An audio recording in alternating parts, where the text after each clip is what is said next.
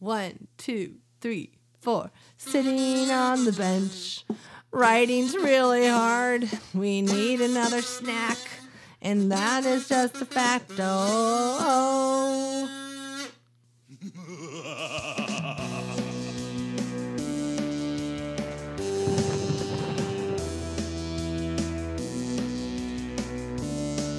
The following is an All the Horror production.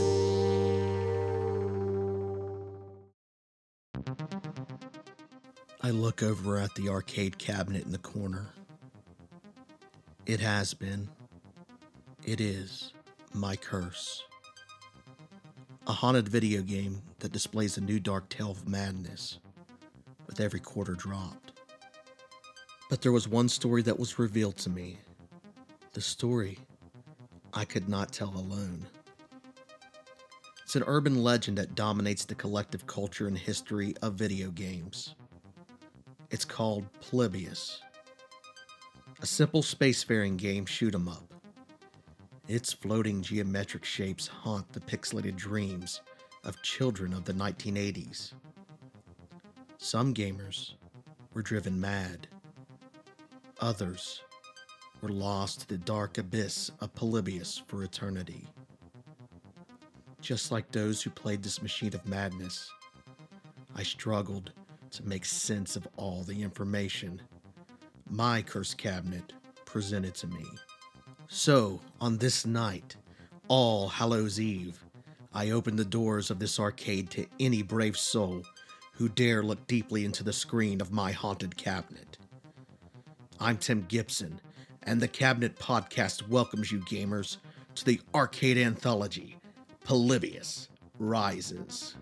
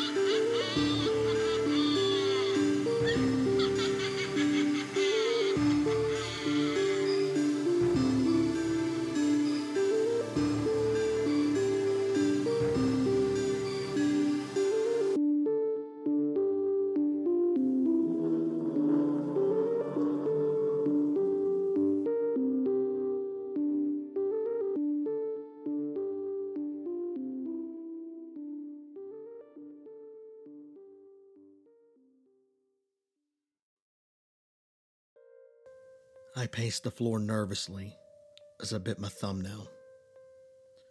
No one else except for me had studied the nameless arcade cabinet that magically played these macabre tales of video games past. I kind of wondered what effect it would have on my friends from the Conspired podcast. Natalie and Gerald tread a lot of similar ground to what I do. The paranormal, conspiracies, dark crimes of human nature. You know, all sunshine and rainbows. So, I dropped the quarter into the machine. And what they saw was history. Gerald is a skeptic to the supernatural, so he thought it was cool how I rigged the machine to play a documentary about this weird little video game from the Pacific Northwest. A video game called Polybius. Natalie, however, is not a skeptic. She quickly pointed out to Gerald that the cabinet was unplugged. I just kind of shrugged my shoulders and said, "Yeah, it's always like that." They asked me if they should look into my haunted video game, but I declined. Said now's the time to look into Polybius. The cabinet, my cabinet, has a reason for the stories it picks. So they got to work quickly researching. And here's Natalie with some of what we know about Polybius so far. Imagine living in the late 1970s and corner arcades popping up all over the country, in shopping malls, restaurants, movie theaters, and even grocery stores. Now we flash forward a few years to 1981 in the largest city in Oregon, Portland, Oregon. One gaming cabinet mysteriously starts making an appearance in random places in this bustling city. A cabinet game that draws kids in from all over. And the lines to play this particular game are lengthy. This game is so addictive that it tends to incite fights amongst the teens and adults not only playing the game, but also waiting to play this particular game. What kind of arcade game could have this much of an impact on Portland's citizens? Well, this particular game is said to have geometric shapes, slowly moving and flashing on the cabinet screen. Rumors have spread that some players hear a woman screaming and see flashes of grotesque faces out of the corner of their eye. What is the name of this particular game? Well, it goes by the name Polybius. You may be thinking that Polybius is the same as all of the other arcade games that were created in the initial mass release of cabinet games. You would be wrong. Rumors started spreading that individuals who play this game would have adverse side effects ranging from nausea, headaches, vivid nightmares, night terrors, hallucinations, blackouts, to full-blown seizures. It's also been told that hardcore Polybius gamers have even committed suicide or went missing without a trace. If that's not weird enough for you, it is rumored that men in black suits would come into these establishments to collect so-called records from the game and leave coins behind as a payment to the establishment owners for keeping their arcade cabinet in place. Soon after, the machines just disappear without a trace. While Natalie and Gerald were out compiling their research about Polybius, a message appeared on my cabinet. Open me. It was appropriate, because with this Alice in Wonderland-like message, I was going deeper down the rabbit hole of video game creepiness. So far, I had dropped about 21 quarters in this machine. But when I opened the bank where the quarters were supposed to go, no coins. Just a box. A leather-bound cassette tape holder. Inside were only a few unmarked tapes. The only clue I had about where they came from was a name in the box. Eddie Majors. I'm going to play the first two of what I'm calling the Majors tapes right now. It's October 1st, 1981. Eddie here. Who else would it be? Anyways, hi Mom and Dad out there in North Carolina. It's been a few months since I moved out here. Get a fresh start after messing my knee up in high school football. I just want to tell you how well I'm doing out here in Portland, Oregon. You know, I started out moving and inventorying things in a warehouse, old boxes, machinery. But my favorite thing is when I get to play the video game cabinets in the warehouse. Me and the other guys, we just got there on our breaks and plugged them in and just go at it, you know. One time we were playing Pong and we played way past our break. That little dot was going back and forth, back and forth. Anyways, the boss, he snuck up beside the machine. We're too focused on what's happening. He takes his clipboard and slams it against the machine. I jumped out of my overalls, and the dude I'm playing against sits his head on the top of the machine. And the boss makes us get back to work. Well, it's not long before I figured out I got a knack for these games. A couple higher-ups started showing me things like how to fix them. My name's also on some of the screens for the high scores. I just do EDD for Eddie. It's E and a double D. Turns out they own several little arcades in this area, so they promote me to run a new one that's opening. Heck, they even named it after me. They called it Fast Eddie's. So they couldn't figure out the branding, but when I came along, they knew I could make it special. They're paying me about $40,000 a year salary, you know, to run this place. It's not bad for a kid who blew a major football scholarship. You know I'm right, don't you? Yeah, I gotta go. They're wheeling a new machine in. Polybius, that's it. It's supposed to be some trippy Space Invaders type game. Heck, you even played the game in 3D, and I can't wait to check this out. I'll let you know what I think about it, Mom and Dad.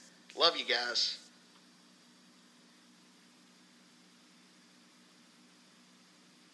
When the screens go dark, Polybius rises. It is October 3rd, 1981. Hi, Mom and Dad. Gonna check that game out. Like I said, those graphics were trippy. Remember that roller coaster at Carowinds and I puked all that cotton candy and corn dog mess up? Guess I still got that motion sick. Whoever's listening to this, my name's Eddie Majors. It's October 12th, 1981. I am the manager at Vast Eddie's Arcade in Portland, Oregon. The parents are Marjorie and Hank Majors from Wilmington, North Carolina. If I go missing before I can mail these out, give them these tapes when you find them. This was going to be an audio letters to them, part of a Christmas surprise, but now it's something else entirely. It's a journal of all the weird crap happening at the arcade.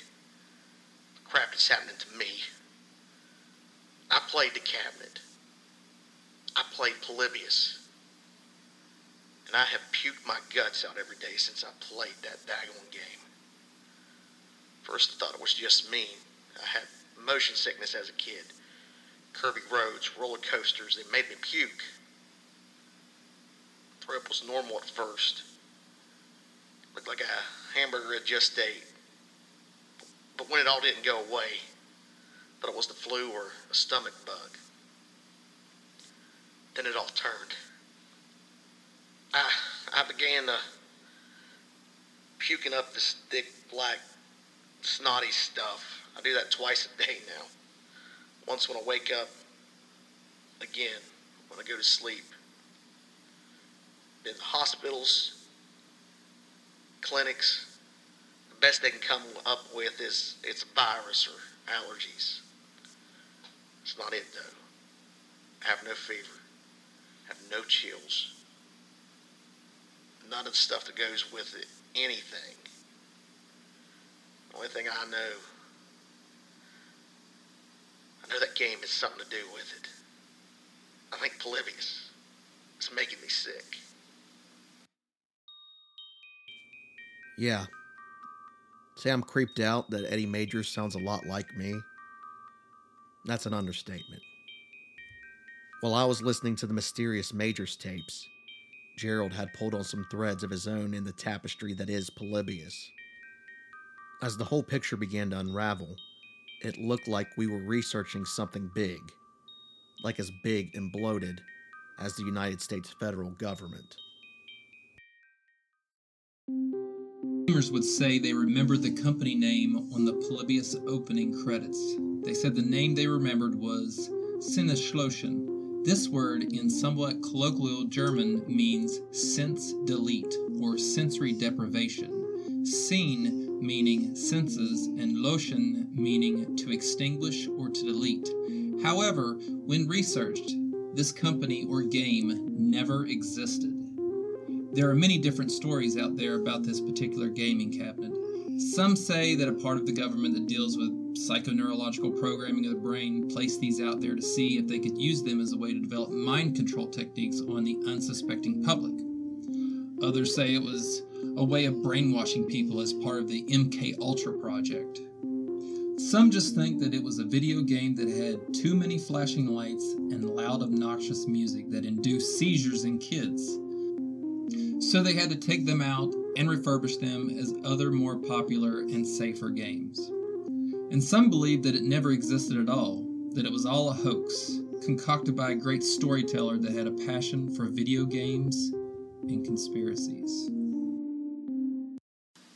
October 14th, 1981. You need to know about the suits. At least the men in black suits. Not the suits they're wearing, I just call them the suits. Anyway, the suits come in every evening after we close at 9. I have to wait an hour after I close while they hook up these machines to Polybius. The machines are little boxes with computer screens like in one of those Soviet spy movies. They're black with green letters.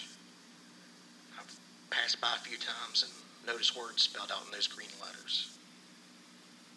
I just ignored it until I started getting sick. I usually just collected quarters from the other machines and counted Knight's till while they serviced the cabinet. But as my throwing up spells increased, I became more curious about the machine, suspicious of it, and suspicious of the suits who fiddled with it. One of the things that caught my attention was they never collected quarters from the machine. My coins never came out. It's weird. So I tried to catch phrases on the little machines, see if there's any words on there. I caught a few glimpses here and there. Then something stood out. My name, Eddie Majors, in bold green letters. MK Ultra, the attempts by the Deep State to develop X-Men like super soldiers. Using hallucinogenic drugs like LSD, they were trying to develop powers like telepathic communication and the telekinetic ability to move things without touch. It looked like possibly this program had invaded the arcades of the 1980s. Yeah, there were also Men in Black, and they had appeared at Fast Eddie's arcade in Portland. But even stranger is when another podcast I had enlisted to help messaged me on Twitter. Shauna and Tricia from Two Girls on a Bench are writers. I had some old written records from a state mental hospital in Oregon. They were related to Polybius, and I got them through a Freedom of Information request.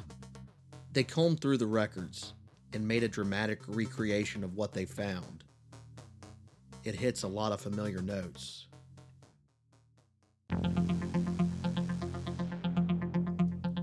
In 1981, Portland's arcades were consumed by a new video game called Polybius.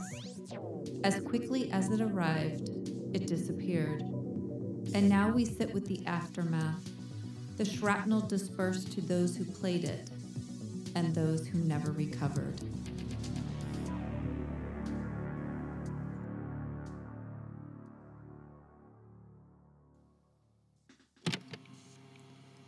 Notes from Session 4 with Amber Garcia. 15-year-old patient presenting schizophrenia. Committed to San Vicente Psychiatric Hospital on October 1st. Amber seems to be more agitated and withdrawn with each session. She's endlessly scratching away with her spirograph, drawing the same circular patterns over and over. An orderly told me the drawings look like the game, Polybius. I asked him what he thought of the video game and why was it so popular. He said he didn't get it, gave him a headache, and it was boring. My interview with Amber's parents revealed only what is obvious. She is withdrawn, a loner, introvert, and highly intelligent. Her connection to video games is unique for a girl her age. Typically, attachment to video games at this age is more common in male patients. Amber is presenting symptoms of schizophrenia, particularly her obsession with conspiracies around the video game Polybius.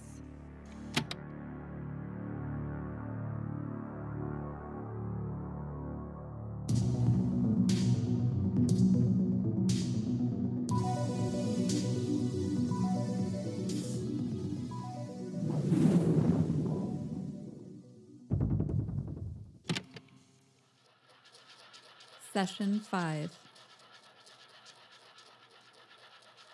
The nurse on duty last night told me you haven't been sleeping well, that you scream until they give you a sedative. What are you dreaming about?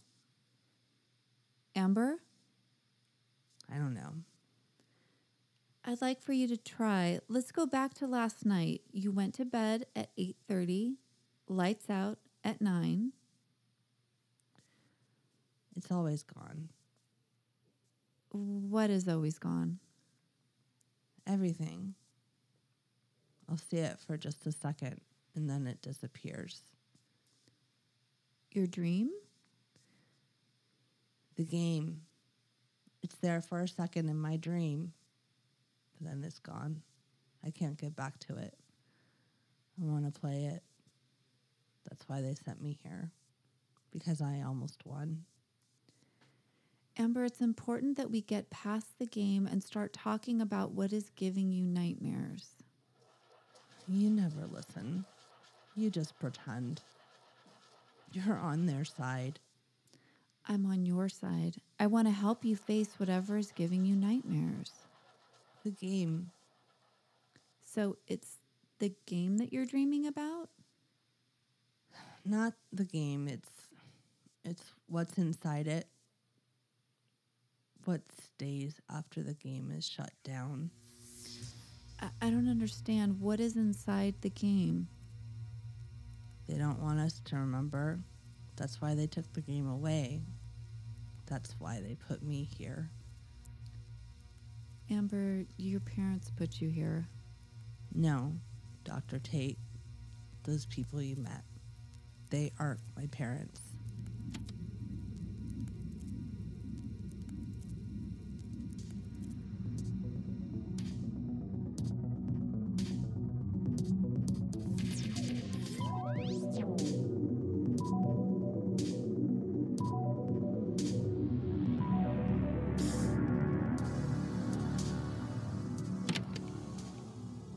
So Dr. Tate gave me this tape recorder so I can talk about my feelings or whatever. Well, when I first found the game Polybius, I knew I had to play it. Enter passcode to play. That's how it started. I don't know how I knew, but the numbers kept coming. 21, 43, 24, 22, 51, 44. My hands were shaking as I entered the code. It was like I knew I couldn't go back. I passed the first few levels easily until suddenly it was like I was being tugged. No, that's wrong. Pulled, circles spinning around and around. I was frozen. I couldn't leave. Things were missing. When the people came because the arcade was closing, I screamed. I screamed and I shook. Why? Why would anyone want to leave? It wasn't until later I noticed these were not my parents. They were cold, like strangers that stare too much. They watched me, they fed me, and then I could see them. The circles spinning around, the colors were everywhere. 21, 43, 24. Enter the code to play the game. 22, 51. To play the game. Complete the command. The command. It's for me. And I woke up here. I told that doctor they weren't my parents, but I can tell she doesn't believe me. The pills they gave me make me numb, and it's harder to find the circles. I want to find the circles until I close my eyes. Then I'm back. I'm me, and the game is me. I'm inside listening. No one can stop me. They can't see it. I enter the code, and I hear it. 21, 43, 24. Complete the command. 22, 51, 44. Win the game. I know the truth, and I don't know anything. Were those my parents? I don't remember parents, only spinning, the static getting louder. I don't notice I'm screaming. They tie me to the bed, claiming seizures or something. It's so dumb. Why won't anyone listen? There's a heaviness on my chest and a call. No, a darkness. Messenger. Only me. Only me. It's speaking to me, but I can't hear it. It's pitch black, then the spinning starts again, only this time I'm inside. I'm surrounded by the static and the flashing and the spinning, and then everything stops. Time stops. I complete the command. I forget.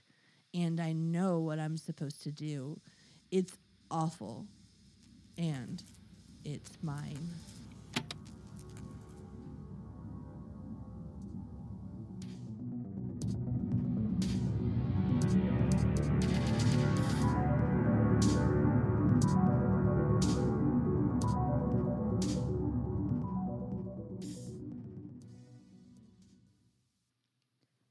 Session 7.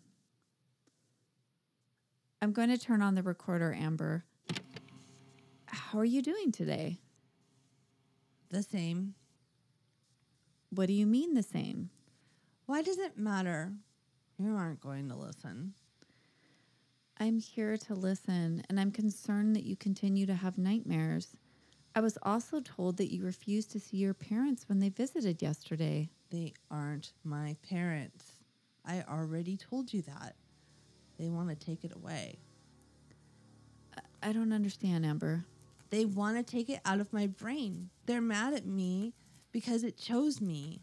It chose me. My initials are at the top. I won, and now I'm waiting. Sometimes the waiting makes me feel sick. I feel sick, but the game, it's in me now. I don't want to hurt anyone, but it's stronger than me. The voice or the not voice, the dark, the spinning. Amber, if you're going to hurt someone or yourself, you need to tell me. I have to wait. I'll wait out the doctors and the not parents and the not listeners and the not voice, and I'll be ready. When it calls me, when I know, I'll know. What is calling you, Amber? Is there a way you can distinguish where these voices are coming from? There's these gaps in my mind, and there's space I can't see, and the commands are louder. I'll never stop. I'll find the switch, and I don't know. I don't remember. I'll enter the code 214324. At the top, my initials are at the top. No one can stop it. They're going to call on me. 225144. And when they do, I'll be ready.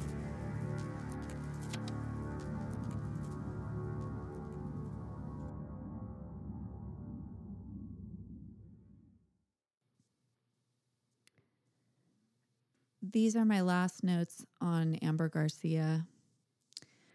Amber's parents came yesterday, and I shared with them that Amber insists they are not her parents. Their reaction to this was strange. They looked at each other and said they had to leave. Today, 2 men in black suits came and checked Amber out of the facility.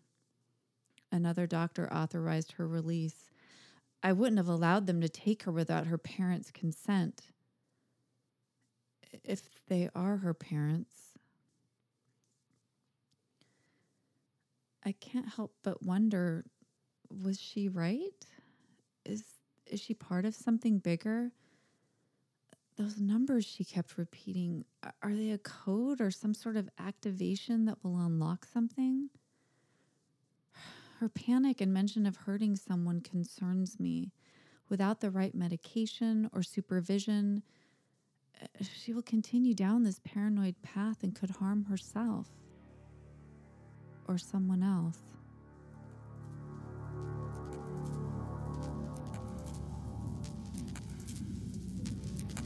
Twenty-one, 43, 24, 22, 51, 44, 21, 43, 24, 22, 51, 44, 21, 43, 24, 22, 51, 44, 24, 22, 51, 44, 21, 43, 24, 22, 51, 44.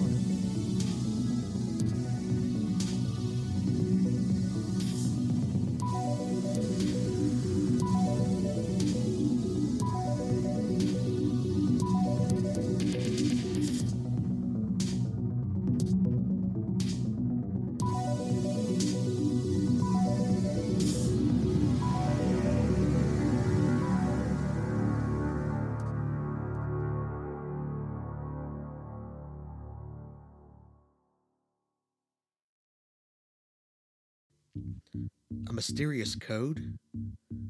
What did it all mean? Shauna and Tricia thought they had figured it out.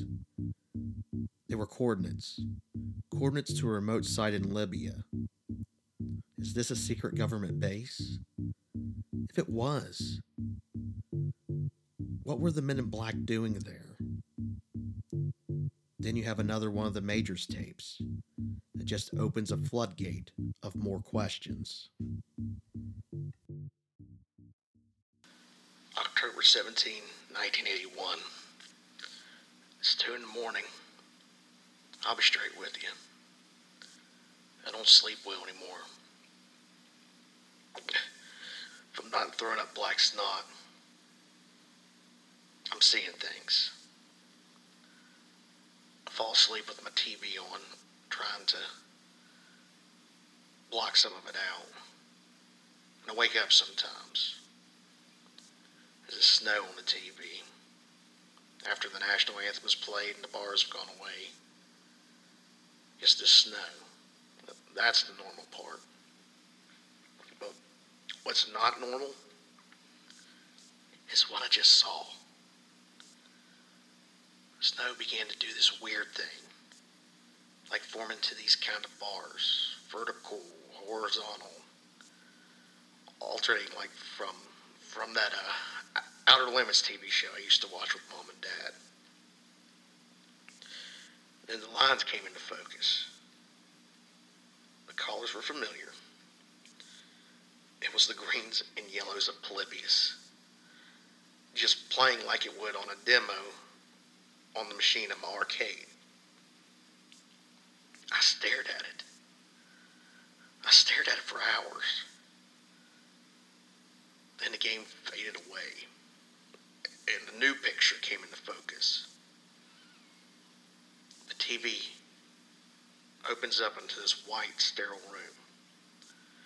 The room's filled with these guys. They're the suits from the arcade. They got these computer monitors. I'm not prepared for what comes in next. A girl in a medical gown was strapped to this gurney. She had these electrodes attached to her head and kept talking about random numbers over and over. These numbers kept coming closer and closer together to a white flash. After the white flash, the girl was replaced.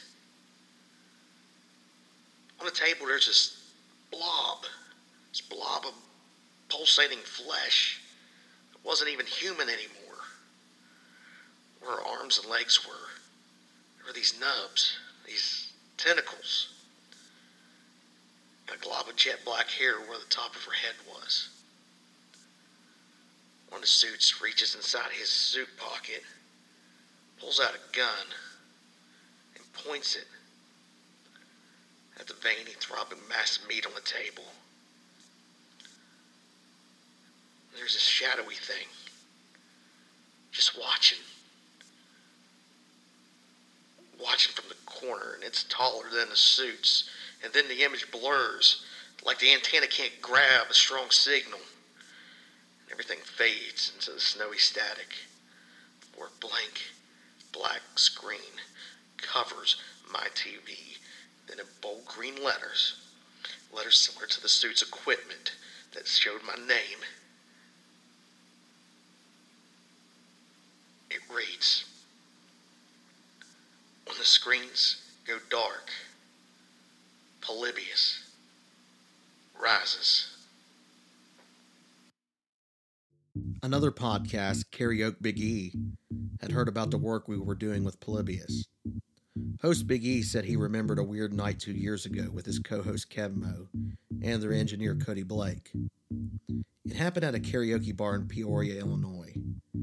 Big E had stepped up to the mic to give it all he had that night. But then, a fight broke out over a video game. You can probably guess the game. And you get a prize if you said Polybius.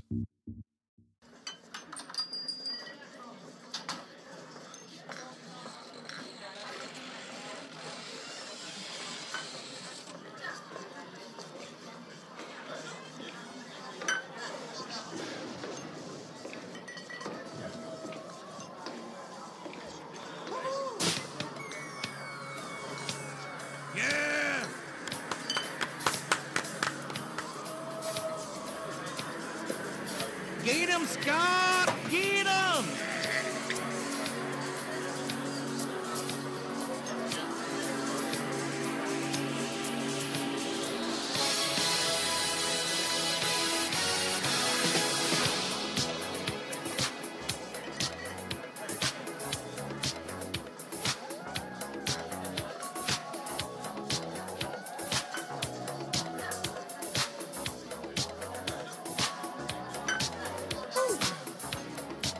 It's close to midnight, and something evil's lurking in the dark. Under the moonlight, you see a sight that almost stops your heart. You try to scream, but terror takes the sound before you make it. Yeah. You start to squeeze, and horror looks you right between the eyes. You're paralyzed. It's a thriller night. No one's gonna solve you by the breeze about to strike. No, it's thriller. Hey, I got next on that midget game. Night. Fighting for your life inside a killer. Them fighting words.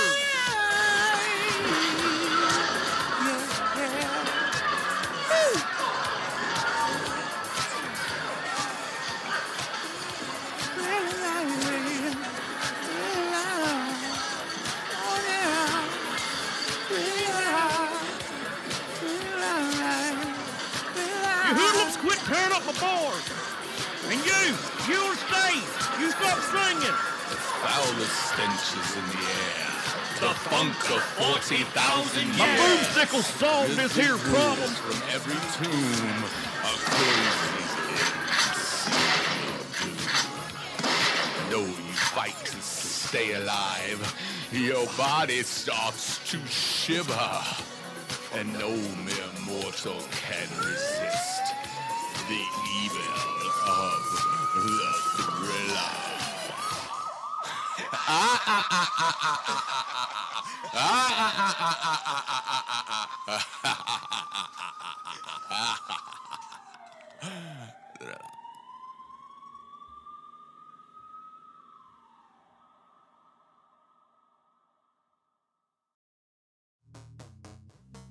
What was really strange was that while Kebmo and Cody Blake had hid for cover during the melee, Big E felt strangely compelled to keep performing. He claims the Polybius cabinet was giving off this energy.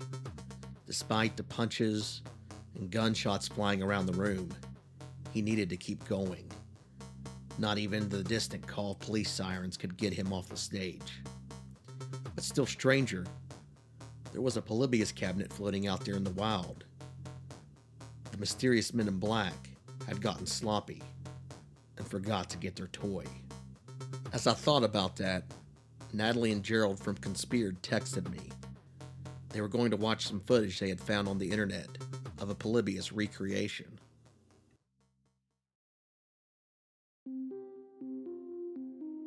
So what do you think? Weird. I mean, she sums it up in one word, ladies and gentlemen. I don't know. It's kind of fascinating. Like, it's a very... I'm someone who, like, things that scare me are, like, things that are outside the box. You know what I mean? Like... But this is inside of a box. No. Yeah. I'm not, like, Pun scared about, intended. like, typical ghost stories or whatever. Like, things that weird me out are, like, weird things going on with TVs or cell phones and, like, electronic things or things that are, like, haunted in a different way, like, through objects or things. And this is kind of weird like that. And I know it's not... I don't think this article or... I don't think the idea of this is implying that it's haunted. How about I show you a picture of, or a video of somebody who what's the word? They just, not refurbished, but they redid it to the way everybody explained it. And that The way, game? yeah, the game. So you could see it played, and that way you can see for yourself whether you believe it or you know, what your thoughts are on the game itself. So I'm going to show you a quick video of it. I'm not. And is gonna, this real? Somebody. Oh, wait, you already explained that. Yes, I already explained that. So the listeners won't be able to listen to it, But they can go to YouTube and type in Polybius, and believe me, they'll be able to find the video. But I'm going to show you real quick, and then you let me know what you think about it.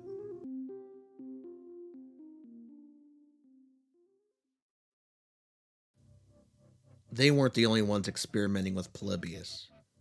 2 members of the Totally Unreal Book Club, an improv podcast based in Canada, were missing. Will and Caitlin were planning a Halloween surprise for the other actors on the show. It had been weeks since anybody had seen the two. The remaining cast of TUBC contacted me when they found the audio tagged at the back end of their latest episode. Will and Caitlin have been playing Polybius. And you can follow each of us on our personal Twitters at Caitlin Roar, Steve Marriott, AZ Matthew, and Will J. Wood. Thank you all again, and we'll see you next week. Potato guns can be lethal. Spud, yeah! All right, well, we just finished up recording that episode of Totally Unreal Book Club, and I'm keeping this recording going a little bit longer because today is a very special day. Everyone else is leaving, but Caitlin and I actually have a pretty cool opportunity. It turns out that my uncle, who works for an arcade company, seems to have tracked down one of the very rare, almost non-existent cabinets. Supposedly it's real, of the game Polybius. So we actually have the opportunity to try it. I don't know if it's real or not, but we get to play it for the next week while it's here in town. So what we're going to do is, Caitlin's never heard of Polybius. I, of course, know about the legends. So we're going to play it every day for this next week. And just to see what, there's rumors it's supposed to, mess with your personality and, have amnesia and all this weird stuff. I don't know if any of it's true or not, but we're going to play it. We're going to play it for 2 hours a day, and we're going to come back and we're going to record our thoughts about it every day. So let's see what happens. All right, well, this is day one. So I've played it for 2 hours. Caitlin is currently playing it. So I go first and then she goes. And then while she's playing, I'll record my thoughts. And or when she's done playing, then she'll record her thoughts after separately. It was interesting. It was weird. The game is not quite what I was expecting. It's, by all accounts, if it's an emulation, it seems to be what the accounts were. I felt sort of strange playing it, but I don't know if that was just in my own head for expecting it, but I kind of had a headache and I felt a little uneasy, but I wouldn't say the game was fun as much as it was just interesting, but so far, I don't know. I don't think there's anything to it. Anyway, we'll see what Caitlin thinks. So I just finished playing it.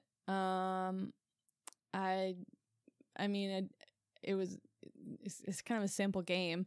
I'm not sure if it's supposed to make me feel anything. I just feel hungry really more than anything.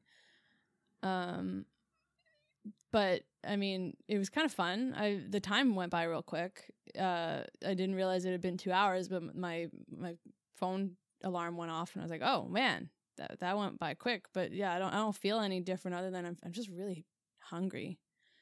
But yeah, it's okay. I liked it. All right, so it's day 2. I'm finding it hard to focus my thoughts on the game itself.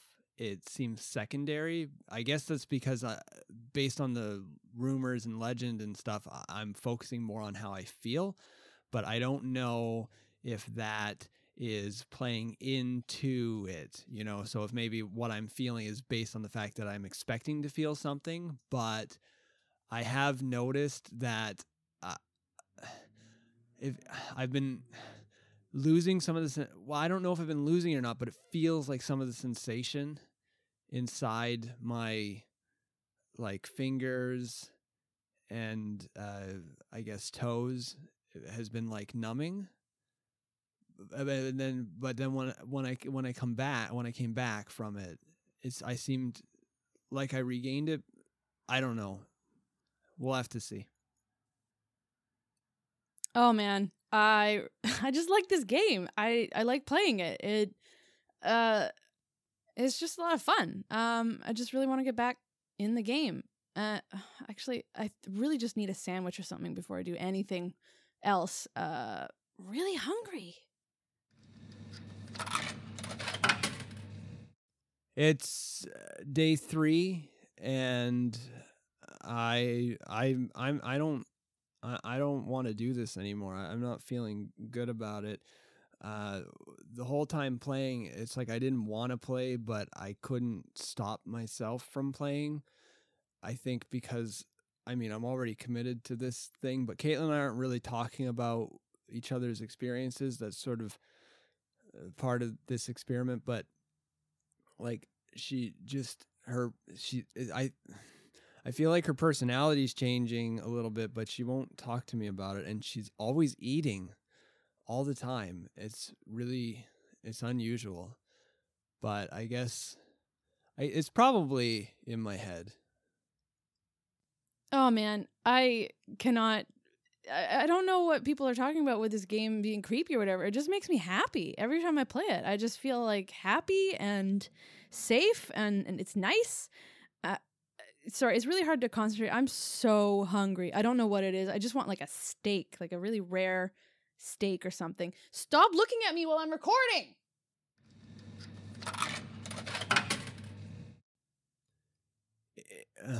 It's I gotta collect myself. It's day 4, I think, and I don't know. I'm having weird dreams, like I'm seeing things, and I'm constantly like I'm itchy all the time. Except when I'm playing the game. That's the only that's the only time that like I don't feel so bad, but like it's not a good feeling either. And Caitlin is just starting to kind of scare me. She's always angry at me and hungry, but she still won't tell me what's going on. And I wonder, I don't know if it's the game. I want to still think it's in my head, but I don't know.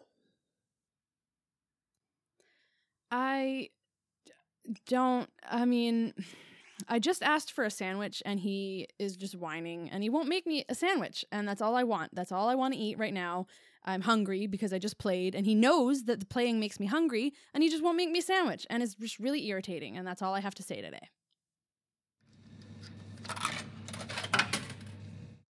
It's day 5 and I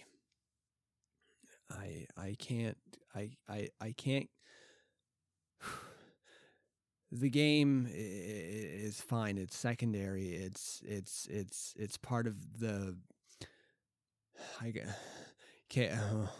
can't make any more sandwiches. I broke my wrist making sandwiches and she just won't stop, and I've tried to she just wants meat, so much meat, and she's hitting me. She doesn't realize it, but she's hitting me, and it's affecting my ability to play the game. And I need to play the game because the game, the Polybius feels like it's the only safe place I have right now. I can't wait until this week is over. I'm so hungry and nothing satisfies. I just want a meat, but the meat isn't good enough. It's not fresh enough, and he cooks it, but he cooks it too much, and I can't be satisfied, and the only thing that satisfies me is the game, and then I finish the game, and then I'm so hungry.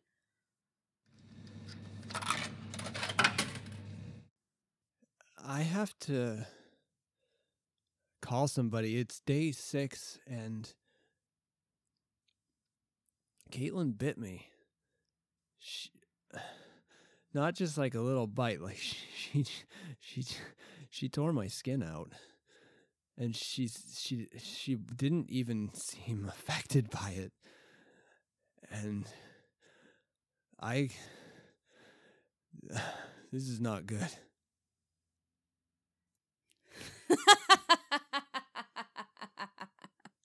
I'm still hungry, but like I feel better.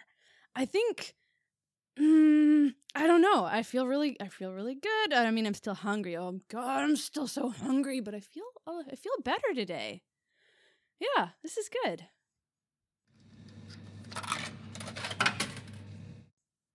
It's day 7. Will can't come and record today. But I feel great. I'm not hungry at all anymore. The hunger is totally gone. Yeah, Will's stepped out. He won't finish this, but I'm great. We're done. Well, I'm done. He's done too. Yeah. He's definitely done. Very done. Well done. Puddles of blood and some dried cooked meat or meat byproduct in an old pan were found in Will's apartment. No sign of Caitlin. The cast of Totally Unreal Book Club can't say where their friends went.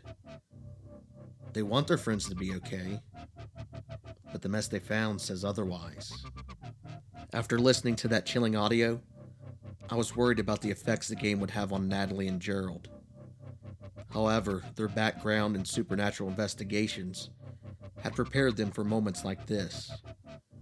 They were also ready to give me their final conclusions on the game. Alright, so the video I just showed her was a remake of what people said they saw on the screen, and so that way she could get an idea of what she's seeing. And just to let you guys know, you're in a spaceship, and in the center is this weird geometrical shape, and it keeps changing shapes. Yeah, it just keeps changing shapes, and it keeps sending out these subliminal messages.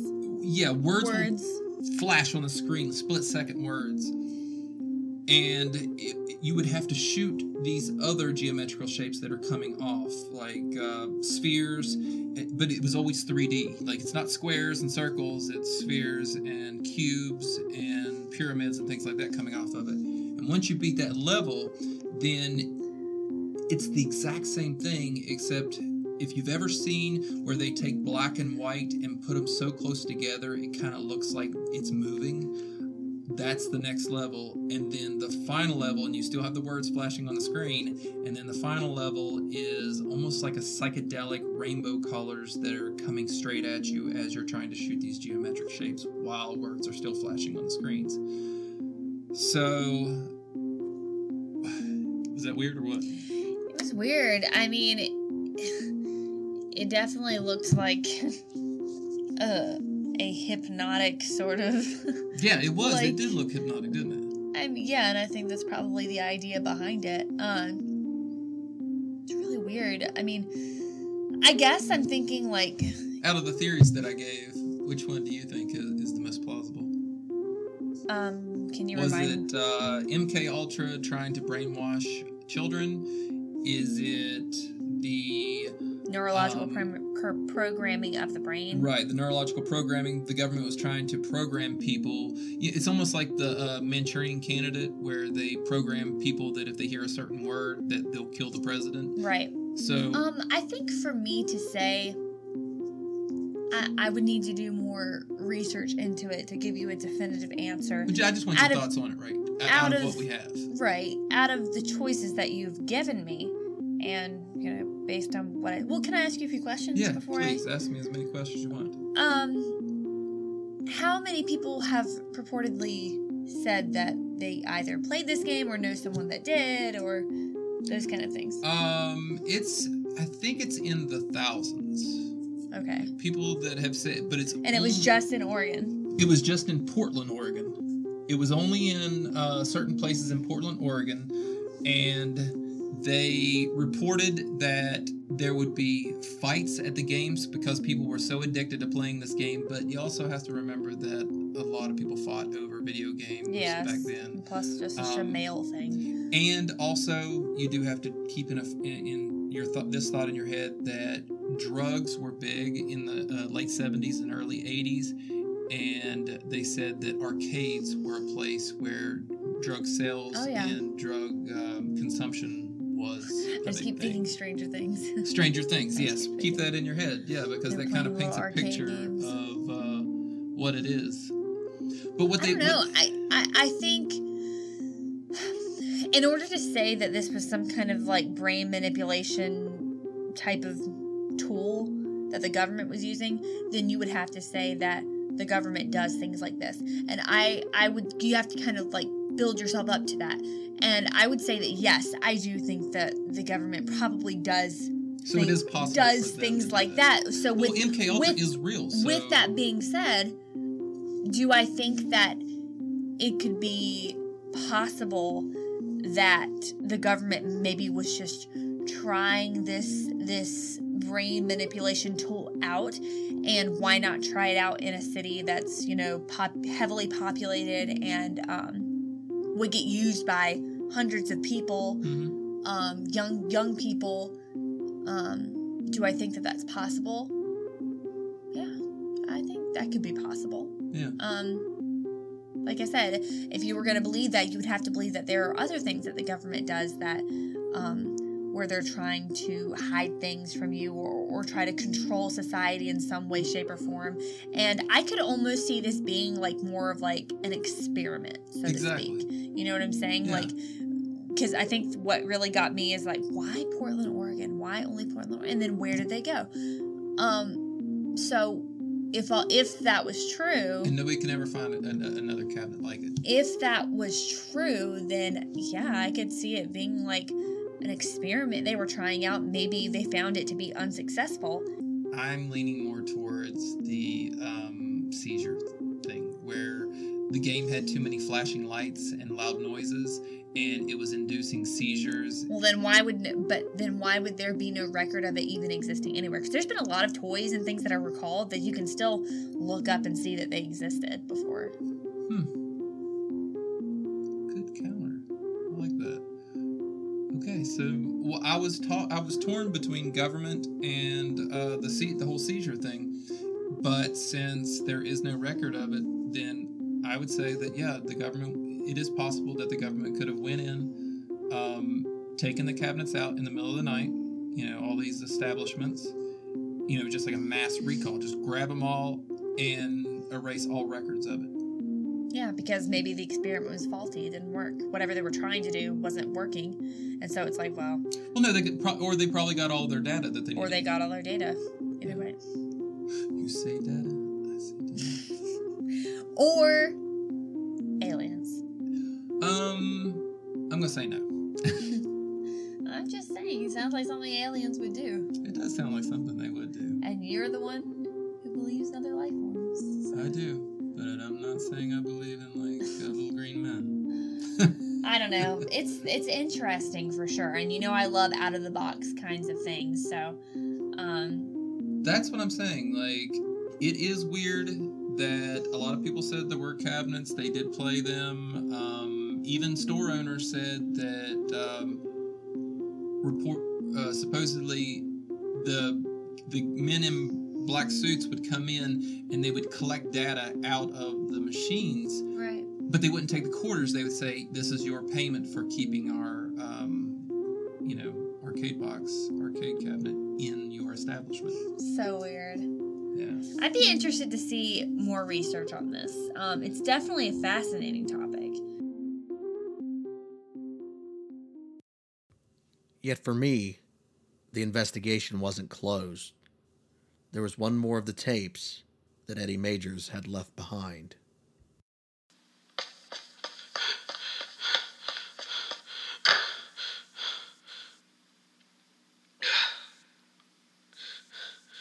October 31, 1981. It's out there. The thing with the clawed hand. I had just turned the locks on the arcade. These two fingers with the black, pointy fingernails sliced the air. Then this crack of white light opens in the arcade. It's like a portal. And then it steps out. The green-scaled creature. It has these large black eyes. It's no whites. It's all pupils. No mouth. It's breathing out its gills, these things on its neck.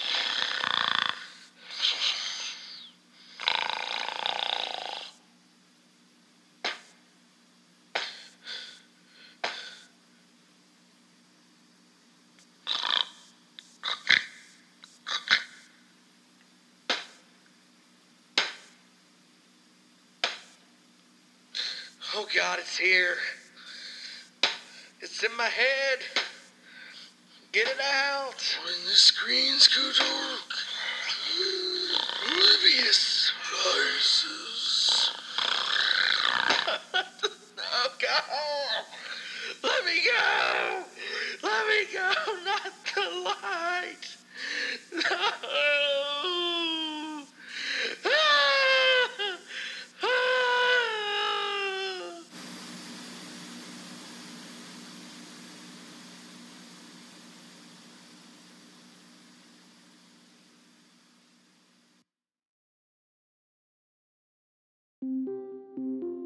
As the reels of tape faded in a silent hiss, I folded my hands in deep thought. The creepy similarities between me and Eddie Majors got me thinking. Later, I took some time to examine the arcade cabinet in my possession. Stamped in faint letters was a name that Gerald had uttered previously. Sinuslotion, the imaginary shell company that had made Polybius. Was my cabinet, my cursed cabinet, a Polybius cabinet, or just cobbled together with parts left over from that terrifying experiment? A blinding white light began emanating from the screen. And that's when I realized, gamers, that as you journey deeper into the dark, hoping for light, sometimes you just find a deeper dark staring back at you.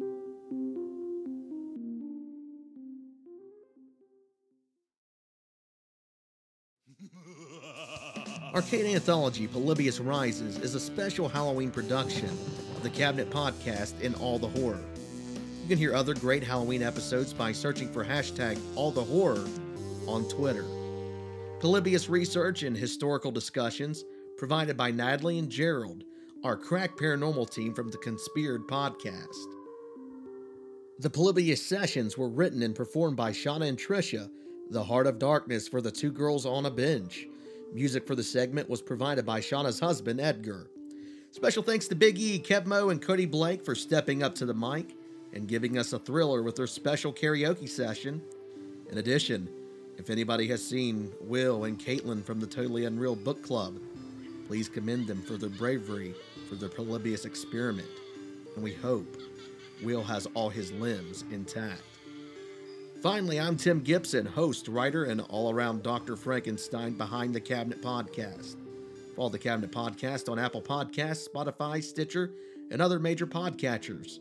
Also, follow the Cabinet Podcast on Twitter at the Cabinet Cast. Happy Halloween, gamers!